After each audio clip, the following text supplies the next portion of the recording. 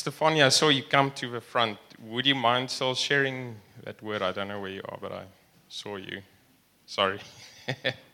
Stefania doesn't like the spotlight, but I think you're going to share it better. It's a word that was in intercession or picture this morning. Yeah, you will know if it's applicable to you, but the Lord just showed, usually when we see in intercession, the rocks in the road, there is a blockage and sometimes it's offense, sometimes it's unforgiveness, but the Lord just showed again this morning that there is rocks. And what tends to happen is then we stop or we turn around, but we don't push through really. And then when I asked him what would help us push through, or what would eliminate the rock, one of the things, and Jacques was praying about the word, and the Lord said that is one of the ways, is my word would soften, my word would break the rock. So that was it. Yeah, amen. Thanks. Yeah, and just with that, I think what Debbie prayed now, and Simon, thanks what you shared, that kind of like, I could just really resonate with that, and that summarized a lot for me in terms of what I feel God is also doing currently amongst us. So let's see if some new faces. My name is Jacques, one of the elders here, and I'm continuing this morning with a message I started 2 weeks ago. And I called it the flow-through principle, and today we're moving on to commit to forgiving others. And I tried my best to stay authentic and draw something. I thought maybe I should draw something better, but I thought that would be less authentic, right? So let me keep the original one. I don't know if that counts.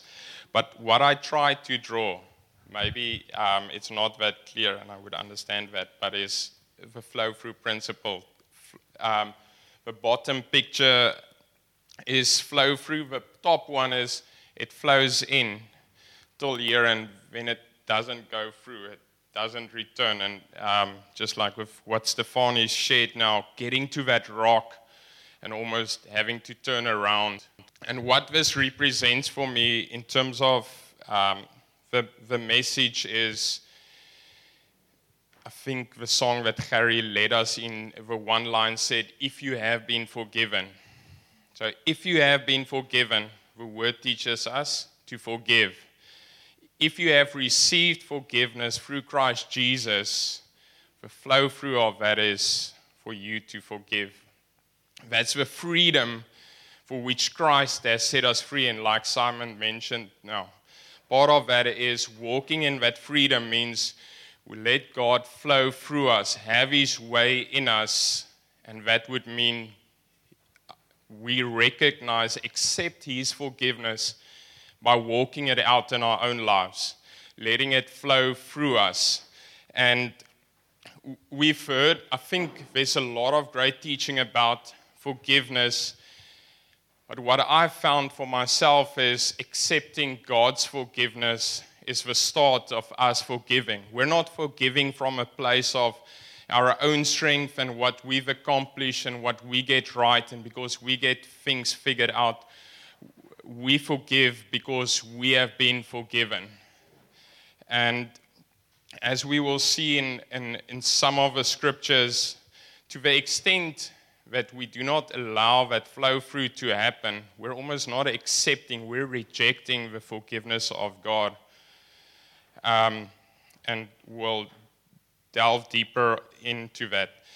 And just as a principle, I know many times when we chat about forgiveness, we immediately think, okay, do I have something against someone right now? Okay, I don't feel like that. Okay, I can relax. This message is not for me. It is for you, because as we would see, at some stage, offense will come. How I see it is, if you do the Dakar, that's a race, they build buckies and stuff, and they go right in the desert. If you get into the desert and your axis breaks, something in your car breaks, then you need to fix it right there. But if you're going to do the Dakar, the chances that you're going to break your axis is quite good. So To know the principles and how to fix your access is important because it's going to happen, whether you feel it now or not. And Jesus spoke about that in his parable of building on sand versus building on rocks.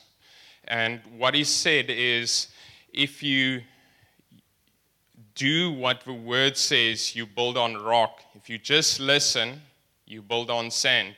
But what will happen is the storms will come. That's a given. The storms will come, but the question then would be, did you build on rock? Did you apply it? And I think for many of us, we're relatively young. I mean, I think like our president is in his 70s. None of us are there yet. I mean, double our age, and for most of us, only then we get there. So we have this time to build on a foundation that is strong, to apply the word. It's difficult sometimes when you get into a scenario to then apply the word, although it would still be important then, but to now in this phase of your life to make a decision to commit to following God's word.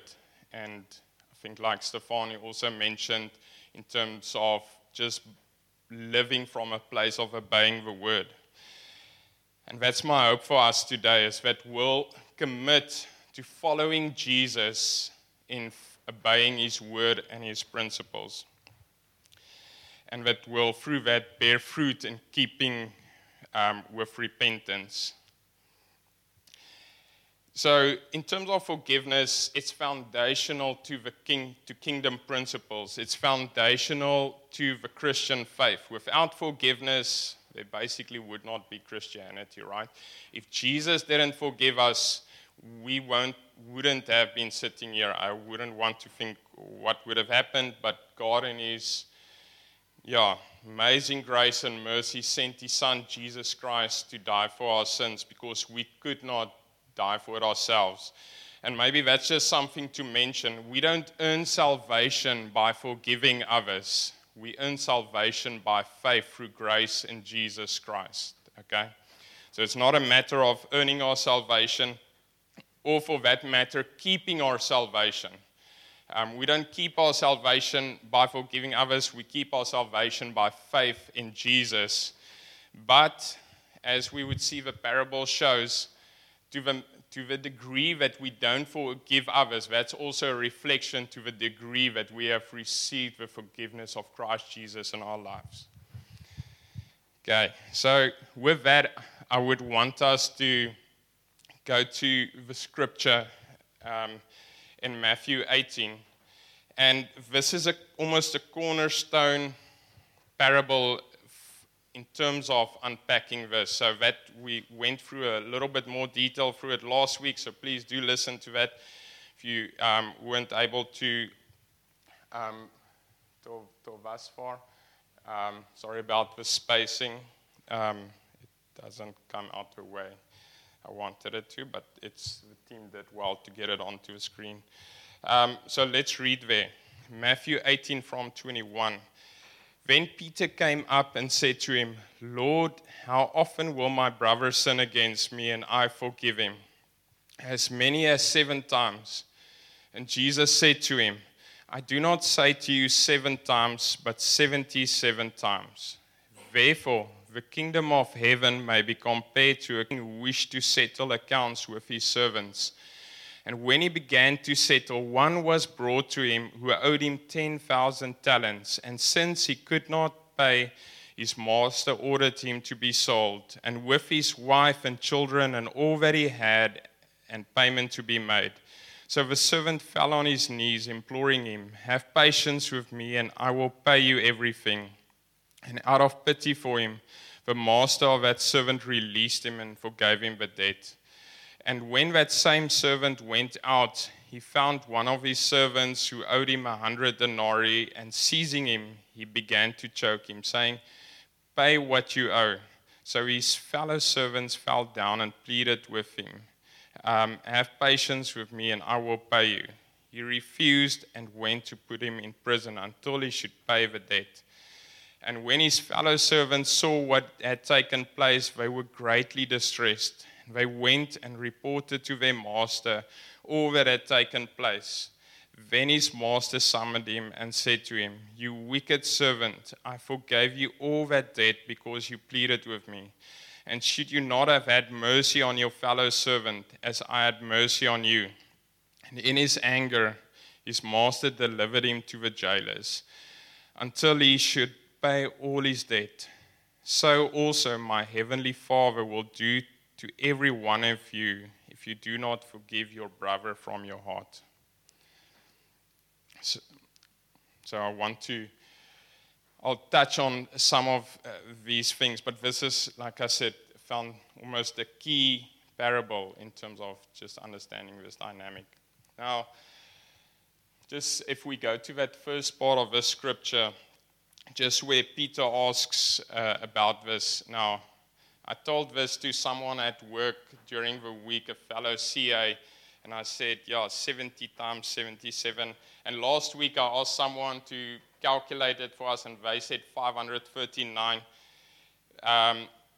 But then my fellow CA said, "No ways, that's not 539, that's 490. And I said, "What? Yeah, that 70 times 7 is 490. How did we get to 539? This is just a joke that I'm telling, so it's not." And I realized some of the translations, some speak about 77 times 7, others speak 70 times 7. It's not really about the number. It's about the extent to which we forgive. What Jesus was basically telling us is it's not about keeping, if you had to keep a track of a number of times, you would have gotten lost anyway, and you would have just kept on forgiving the person. But like 1 Corinthians 13 tells us not to keep record of wrong. And Peter was thinking he was being generous by saying, "Lord, even as much as 7 times, and Jesus came and said, "No, even more than that." And that it's the principle of continually forgiving. And many times, when we hear something like that, we might have a but moment. And I think with all of this, is just for that to be a flag in your heart. If there's a but moment, then that means there's something to forgive someone about. There's a place in your heart where don't try to justify yourself around it. Just note the flag that there's something in your heart that feels, when you hear that, you maybe feel some kind of uneasy tug or something. And just to flag that in your heart. And then the next part, we get to the part where the king forgives the debts of the servant. And just to say for those who weren't there, that amount of talent spoken of can be translated into billions today. And the long of the short is, he would have never been able to repay it, right? Even though he said, "Let me repay it," he wasn't able. It wouldn't have been repaid in his lifetime with what he was doing. It was before Bitcoin, so there was no way of leveraging that. And it speaks to us the fact that we've been forgiven of so much, of our sins, something that we could have never repaid. It's by faith in Jesus that our sins have been paid, and that we've been forgiven of more than we can ever forgive ourselves. You have received more forgiveness of which you can, if you think of it in terms of money, you have received more money that you can spend possibly. And we need to grab onto God's forgiveness through Jesus Christ. We need to hold on to that. We need to grab onto Hebrews 2 verse 3 says, how shall we escape? Now, the whole verse escapes me, but how shall, say that again? Yeah, how shall we escape if we neglect such as salvation? So great. Sorry, English is my second language. So just the fact, don't let it out of sight of the fact of what you have been forgiven of. Matthew 7, Jesus says, don't look at someone, the speck in their own eyes. Look at the log in your own eye first. And it almost speaks to that type of dynamic. You've been forgiven of more than anyone could ever sin against you. And in this parable, we saw that the servant forgot or didn't acknowledge that in a way. The fact that he's been forgiven of way more, but still he decided to claim that debt of someone else. And how do we almost want to say, if we say grab hold of God's forgiveness over our life, how do we neglect that? It's by letting ourselves move into a place of unforgiveness, of keeping track of the sins against us. So the unforgiving servant, the question is, did he really receive God's forgiveness through the cross of Jesus Christ? His sin has been paid, but he didn't let it flow forward in that sense. And we see that the king's response was to hand him over to the tormentors, is what I think the King James Version says. They speak about jailers in the ESV. So there's how I see it and understand it is that we get handed over to our own devices. If we want to, how the kingdom works is we receive forgiveness, we give forgiveness. If we don't play by that rules, then in terms of receiving forgiveness ourselves, we see that in Our Father. We pray, Our Father in heaven, hallowed be your name. Your kingdom come, your will be done on earth as it is in heaven. Give us this day our daily bread. Forgive us our sins as we also forgive others their sins. And then in verse 14 to 15 in Matthew 6, it says, for if you forgive others their trespasses, your heavenly Father will also forgive you. And if you do not forgive others their trespasses, neither will your heavenly Father forgive your trespasses. So it's clear that there's not a plan B. If we don't forgive, our trespasses won't be forgiven. This is not an optional thing for us to almost buy and decide, I'll forgive when I'm ready. Because I think sometimes that's also the trap, is we think we'll forgive when we're ready, and then just time goes by, and we see what the scripture says about that. If we look further into other scriptures that just expands on that in the New Testament, we see that in Colossians 3. If we can go to that next one. That's verse 12 to 13. I know it shows up funny there. There's not 123 verses in Colossians 3. It's just error. So it reads, bearing with one another, and if one has a complaint against you, forgiving each other as the Lord has forgiven you, so also you must forgive. And again, sometimes when I read it the first time, I find myself focusing on, so also you must forgive, rather than as the Lord has forgiven you. The realization that we've been forgiven of much more, therefore we forgive. We don't forgive from a place of being good persons, or because today's general consensus would be that it's good to forgive, because if you don't forgive, it's like drinking poison and hoping the other person dies. Although that's true, that's the wrong reasoning. We don't, as Christians, forgive others because it's a good thing to do. We do it from a place of following Jesus. So it actually comes back, that parable starts with the kingdom of heaven is like. We want to be in the kingdom, follow the ways of Jesus. It requires us to walk in this way. There's not another way that it works in the kingdom. Forgiveness is foundational to the kingdom. And we forgive from a place of having been forgiven, focusing on Jesus, the author and finisher of our faith. It's about our eyes, keeping our eyes on Jesus.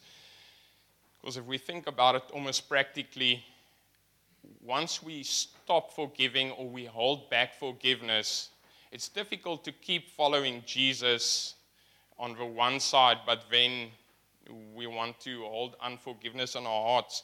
It's like my wife, Nita, I'm married to her, right? It's like saying, hey, I'm married to her, but hey, It's not exclusive. In an extreme case, I have another woman in my life as well. But hey, don't let that fool you. Nita stays my wife. Hey, I'm still committed to her. Yes, there's another woman, and that's type of a thing that's happening with us in our hearts when we decide to hold on to unforgiveness. We say we want to follow Jesus, we want to follow him in the kingdom, but at the same time, we're keeping the space in our hearts for unforgiveness, justifying it for different reasons. We see the same in Ephesians 4. It says, be kind to one another, tender-hearted, forgiving one another as Christ forgave you. So we need to forgive others to the extent that Christ has forgiven us. So the question is, to what extent has Christ forgiven you? Do I have my artwork up there? So if we say Christ has forgiven us, just come in, then it should flow through. As Christ has forgiven you, Christ has forgiven us of everything. He has delivered us completely. Colossians says, out of the kingdom of darkness and into the kingdom of his beloved Son. Galatians 5 says, for freedom's sake, Christ has set us free, completely free, like Simon mentioned earlier. But there is a place for us to walk that out. We've been given that responsibility together of that freedom, like Simon so beautifully said. It's not to use it on our own ambitions or urges or anything like that, but it's in following Christ. We've been set free to such an extent in following Christ. We can do all things through Christ that strengthens us. And what that means is stewarding that grace on our life and letting that forgiveness flow through in forgiving others. So as Christ forgave us. We see this just as some areas in the Bible where it's reflected in Genesis 37. We all know about the story of Joseph. How he went into jail. His brothers sold him into slavery out of jealousy. And despite this betrayal and years of hardship, Joseph forgives his brothers when they come seeking food during the famine. And what does he tell them? Do not fear, for am I in the place of God. As for you, you meant evil against me, but God meant it for good. That's almost the power of the gospel in the Old Testament already. Him walking in that forgiveness. And what would have happened if Joseph felt, I made it up here. I'm now second in command in Egypt. And I'm going to hold back forgiveness. Would we have had the 12 tribes? His brothers became, the 12 tribes was named after Joseph. And we can just see the trajectory, if you want to call it that, differences that it makes in just following in God's ways, not to focus on why it's good in forgiving, because it really is, but because it's important in following Christ. We even see that with Stephen in Acts 7,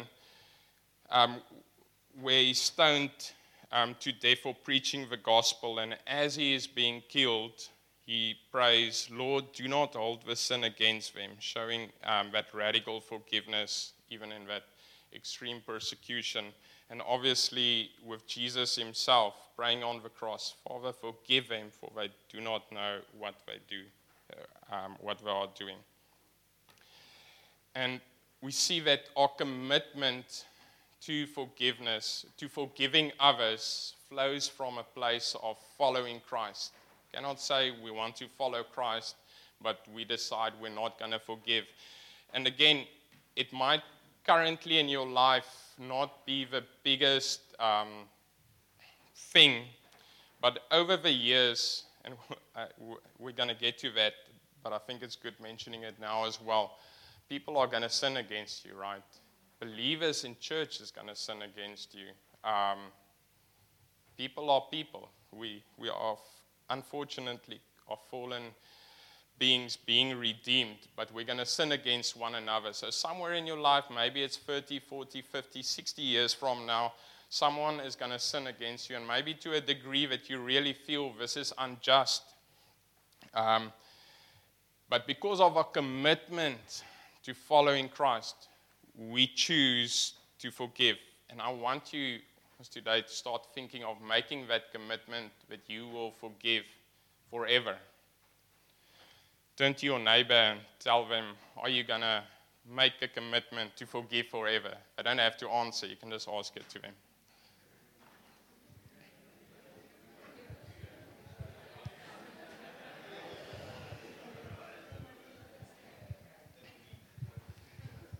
So like I said, it flows from following Christ. It's because of our following of Christ that we choose to forgive. It's not because of personal preference that we decide it's a good thing to forgive. And like I said earlier, it's like me saying, Nita is my wife, but I also have another woman, but hey, I'm managing it. It doesn't work like that. You cannot manage unforgiveness in your heart at the same time. That's why Jesus in the parable almost came down so hard on that. Maybe if we can go back to that last verse of portion of the parable in Matthew 18, Peter, Matthew 18, 31 to 35. Sorry, I'm jumping back. Yeah, this is good. And in his anger, his master delivered him to the jailers until he should pay all his debt. So also my heavenly Father will do to you if you do not forgive your brother from your heart. And we see there, it needs to happen from the heart. It's not only saying it.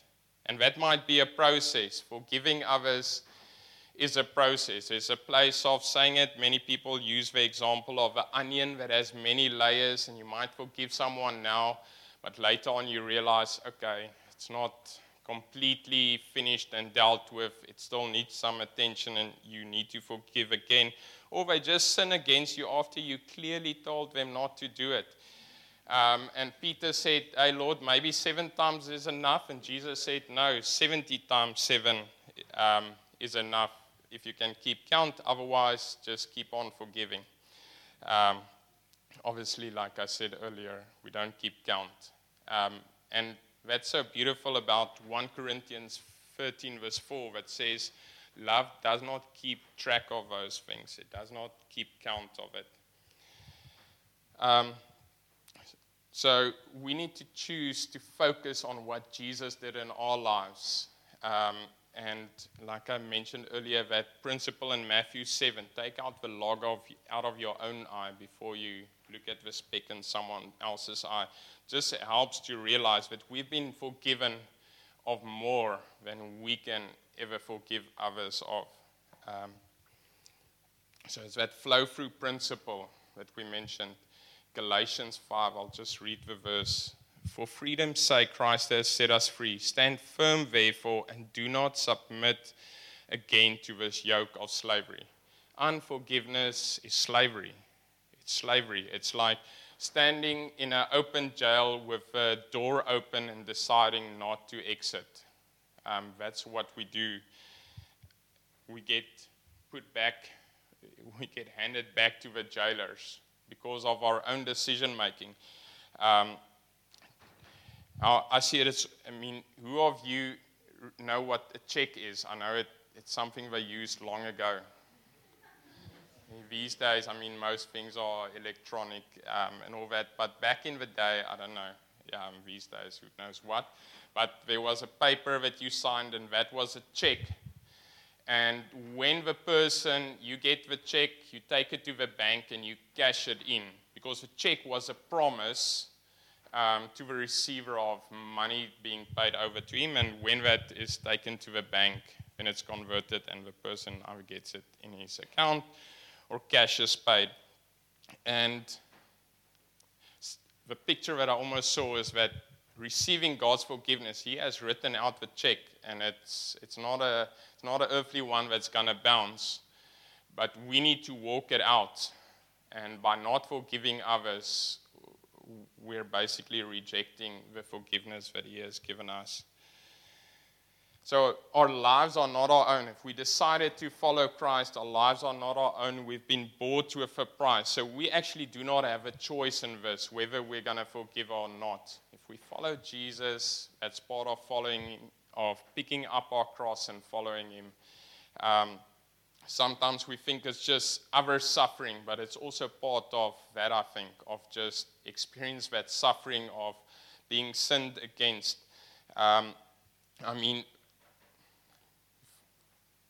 Before I jump to that, I'll get to that point just now. But it's foundational for our walk as Christians to decide that we're going to forgive. Like I said, within 10 or 40 years' time, you almost need to make that decision now. I love how in the end of the book of Joshua asks Israel, decide for yourself this day whether you're going to choose to follow the Lord. But as for me and my house, we will follow the Lord. I want that decision to be made in your heart. Decide whether you're going to follow the Lord. Don't decide one day if it works out for you and all that. Decide now. Are you going to follow the Lord? And then with that, commit to the forgiveness. Because we know it's going to happen. If we go to, can't remember if you know where we are now, but you can go to the coming soon slide. Because we know, you know what? It's coming soon. In a circumstance in your heart and in your life, it's going to come soon. And after that, guess what? It's going to come again. We see Jesus taught that in Luke 17. This is our second part scripture. He said, temptations to sin are sure to come, but woe to the one through whom they come. It would be better for him if a millstone were hung around his neck and he were cast into the sea than he should cause one of his little ones to sin. Pay attention to yourselves. If your brother sins, rebuke him, and if he repents, forgive him. And if he sins again against you 7 times in the day and turns to you 7 times, saying, I repent, you must forgive him. So there's a few things that I would like to point out in this. He starts with temptation to sin are sure to come. He doesn't speak about the person committing the offense for which forgiveness is needed. What he says about the person committing the sin that's able to make someone stumble, he says it would be better for a millstone to be hung around his neck and to be cast into the sea than to cause one of his little ones to sin. And in that sense, little ones could mean little of faith, young believer, someone that's just not strong enough. And that's just a caution for us to make sure that we do not make others sin. There's verses speaking towards if you are busy worshiping and you realize someone has something against you, go and fix it with that person. Just speaking to, there's a responsibility on us whether someone has a just reason, because sometimes there's a sin happen against you, and it's just to be angry about that sin. Sometimes it can be our perception. I'll get to that now. But so just Jesus saying that many times there's sin happening, horrible stuff happening in the world, war, rape, horrible stuff. And he says, and that could make people stumble because they don't forgive because of that. Something happens to them and they grow hard in their heart. And the sin they then do is that they do not forgive. And Jesus says that it would be better for someone that caused that for a millstone to be hung around his neck. But then he goes on and he says, pay attention to yourselves.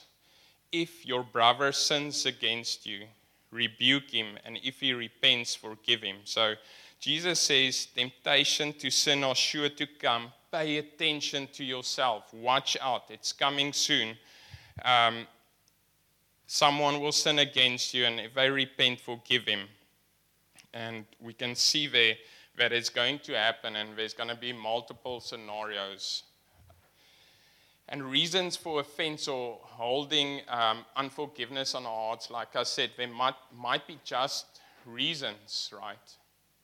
someone maybe deliberately sinned against you, or someone you know. I mean, these things happen all the time. But like we see, we cannot hold unforgiveness in our heart. Jesus says, be angry, but do not sin.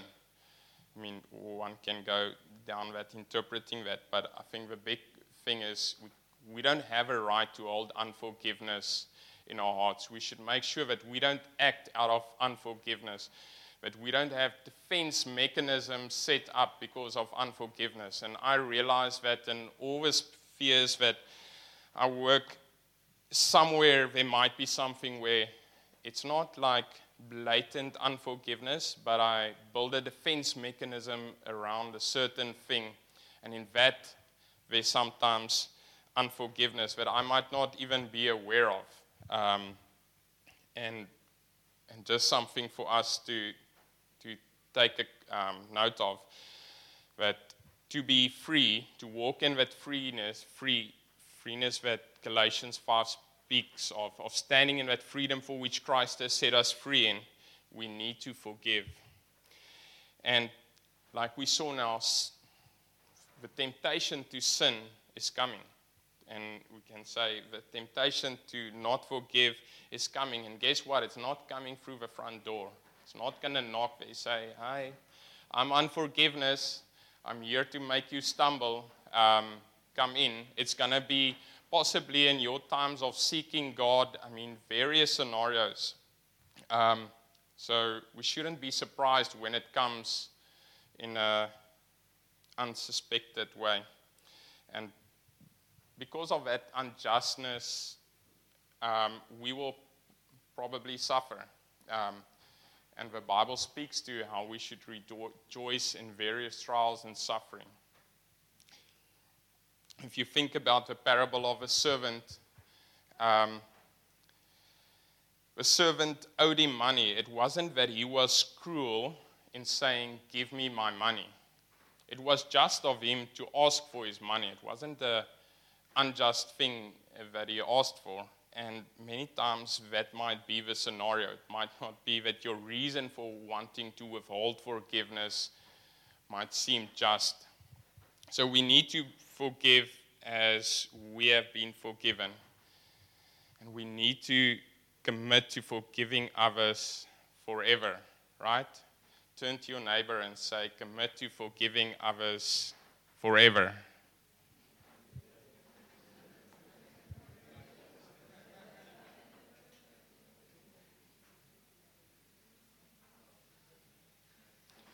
What slide do I have next?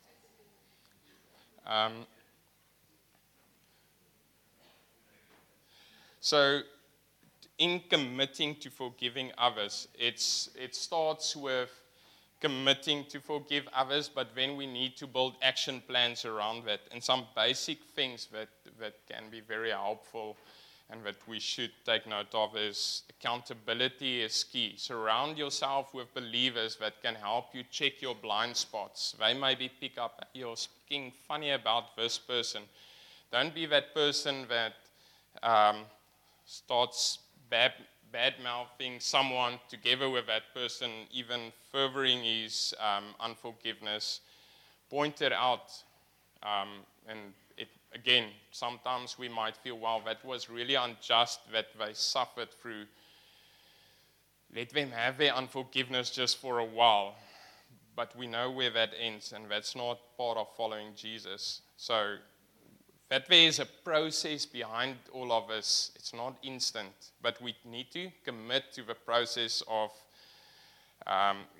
forgiveness and to have no tolerance for unforgiveness in our hearts. We know it's going to come.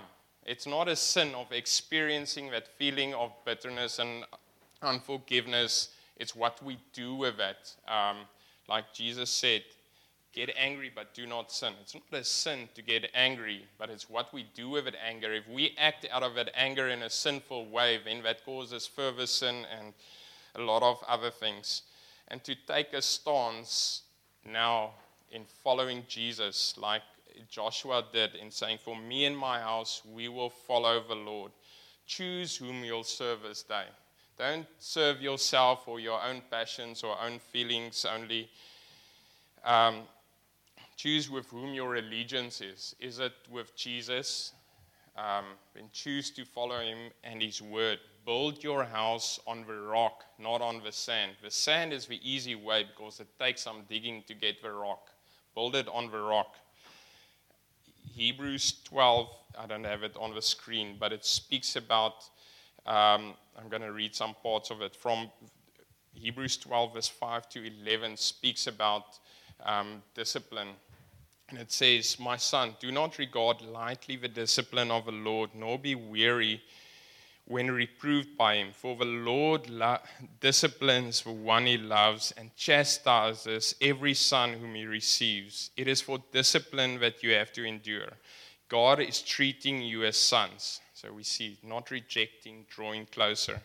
"For what son is there whom his father does not discipline? If you are left without discipline, in which all have participated, then you are illegitimate children and not sons.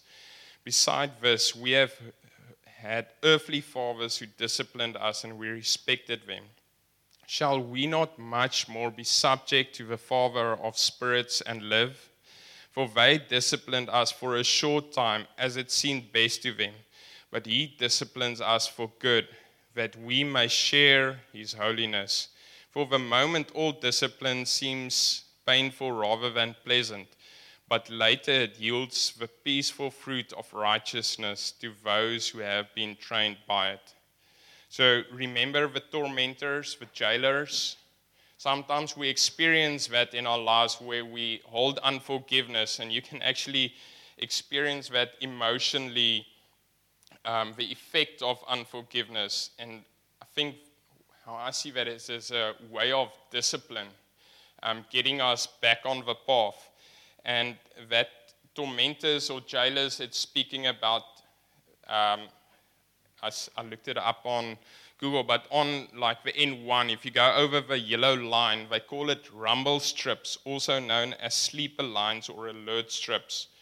Or think about it as road railing, so that when you start drifting off a road, you feel your car bumping or doing that.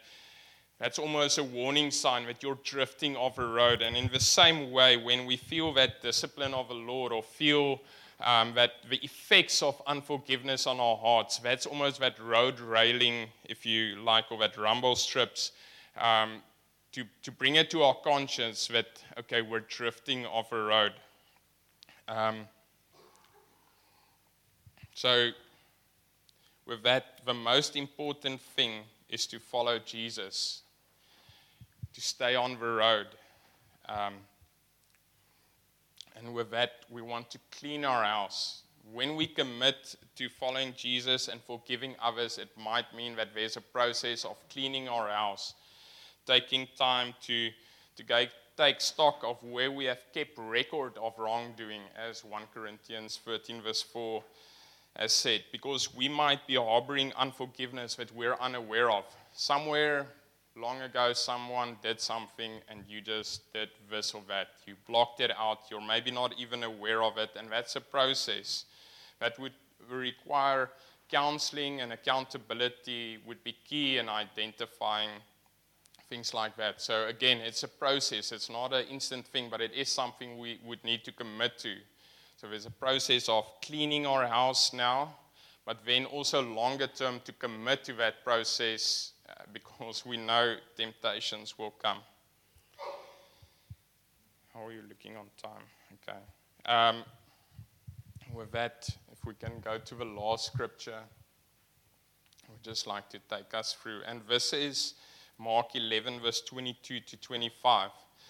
And this follows just after Jesus and the disciples walked along a road, and there was this fig tree not bearing fruit, and Jesus cursed it, and it died. And then Peter, I realized reading that I'm grateful for extroverts like Peter, because he asked Jesus a lot of questions. If it was just introverts like some of us, Jesus maybe wouldn't have had that many questions to answer, right? So appreciate the extroverts among you. But with that, so Jesus answering that question, thanks to Peter. Have faith in God. Truly I say to you, whoever says to this mountain, be taken up and thrown into the sea, and does not doubt in his heart, but believes that what he says will come to pass, it will be done for him. Therefore, I tell you, whatever you ask in prayer, believe that you have received it, and it will be yours. See, Jesus is teaching about prayer and authority and walking in the supernatural and life in the kingdom. He's teaching about those things. And then it's like he goes on and he says, and whenever you stand praying, doing what I just told you, forgive if you have anything against anyone, so that your Father who is also in heaven, may forgive your trespasses. It's like Jesus, again, we see it in a lot of places of Scripture, just showing how key it is. We want to walk in what Jesus is calling us for. He says, and whenever you pray, forgive. It's a key foundational aspect in life in the kingdom. So, if we realize this, or it's almost like God passes us the ball. He says, do this, and when you see there's unforgiveness, forgive. So the ball is in our hands. He has already forgiven us. Flow-through principle. He has paid the price for everything. He has forgiven us. Now the ball is in our court, so to speak, and we need to forgive others. That check that I spoke of earlier, the check has been written to pay for all our sins. For us to cash it in and walk it out, we need to make that decision to forgive others. It's almost like everything is ready. You just need to press the button in terms of forgiving others. We have been forgiven by Jesus, and we walk it out, show receipt of that by forgiving others. Are you with me? I like how Debbie asked that. But just in terms of